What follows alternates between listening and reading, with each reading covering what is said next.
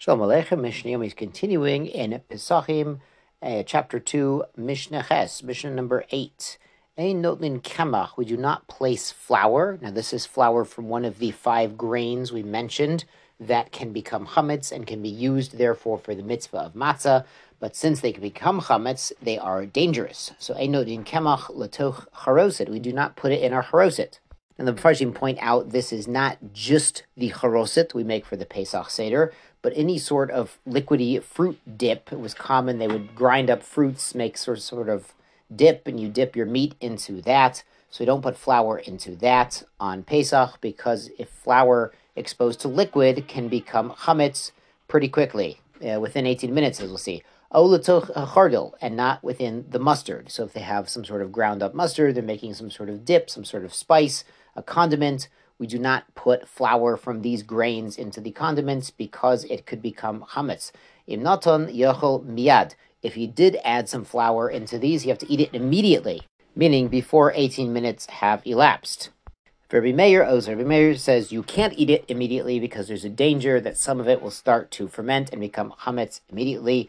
The Mefarshim say that the Chachamim actually say if it's added to haroset, to fruits with the juice, it could become hametz immediately. But it's only when it's added to mustard that perhaps they could eat it immediately instead of having to burn it because it might already be hametz. Now, speaking of dips that we use for meat, they now switch topics to talk about how we prepare the korban Pesach, the offering itself, the paschal lamb. Ein mevoshlin at a Pesach. We do not do bishul on the Pesach. Bishul means cooking in a liquid, cooking in water. Lo b'mashkin, not with any juices, lo b'mei not with fruit juice either. Avol sochin umatbilin oso bahen, but you can anoint the meat, smear some sauce onto the meat and dip the meat into sauces. There's actually a discussion if this means during the cooking process with basting some sort of sauce, or it means davka after the roasting is done. We're going to see later how exactly the korban pesach is roasted, that after it's done, perhaps it could be eaten with some sort of liquids. Now the Mishnah finally gets back to the topic of the danger of hametz. Mei toshmisho shel nachtam, the water used by the baker. Now this is apparently if his hands are getting warm, he'll dip his hands, which have some flour, some dough residue, into water to cool them off. Yishafru, you have to dump it out. The water itself with little dough particles can become hametz and make other things hametz. So we've got to dump it, and again, we're going to dump it somewhere sloped so it all flows downhill and absorbs, something we talked about in Eruvin about wastewater on Shabbos. So as we don't want this water to be a pool of hametz dika water. Great, Mazel Tov, on to chapter 3.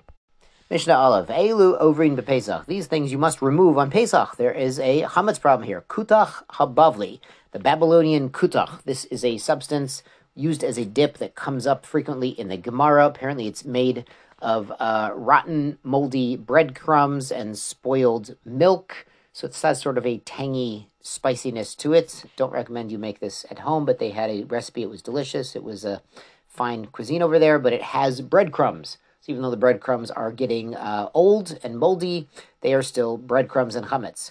Shechar Hamadi, the Median beer. Now this was a barley beer, a chametz beer. Rav Papa was also made beer. He frequently made beer out of dates, which would not be a problem as long as it did not have grains in it. The chometz ha'adomi, the Idumean vinegar, which had some barley in it. The zitum ha'mitzri, and the Egyptian zitum, which is a drink containing barley, saffron, and salt. So some sort of Egyptian beer.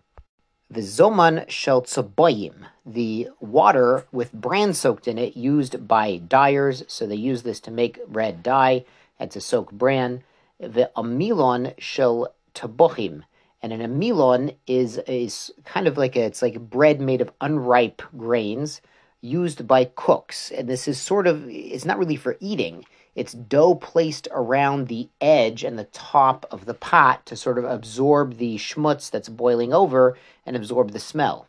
The kolon shel sofrim, and a glue used by the sofer. And this had some flour dust in it to bind together the paper or the parchment. Now, all of these items above contain some sort of hametz in some sort of quasi-edible form. Now, the Mishnah will bring an opinion that's more machmir. Rabbi Eliezer Omer, af tachshite nashim, even cosmetics. Now, these cosmetics contain hametz that's in an inedible form, like highly concentrated alcohol. Well, depending who you ask, that might still be edible, but typically the hametz that's in cosmetics is not something that's edible, at least not by humans. It's called hametz nukshe. It's like hametz that's over-hardened and inedible through normal means, but he also bans that.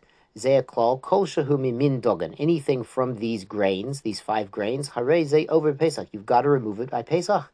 It's hametz, even though the hametz is, not really typically human edible. Harei lelu be'azhara. And the Torah warns you about it with a prohibition, ein behem mishum karet, but not karet. So what they're referring to is eating actual hametz on Pesach is an iser karet, which is a very, very serious prohibition. Very bad. Do not try that anywhere. But eating this hametz nuksha, it's not really eating because it's not really food and it's not really edible. So if it happens to be accidentally consumed, again, it should not be consumed. It's an azhara. It's biblically prohibited, but it's not a karet. Have a great day and be well.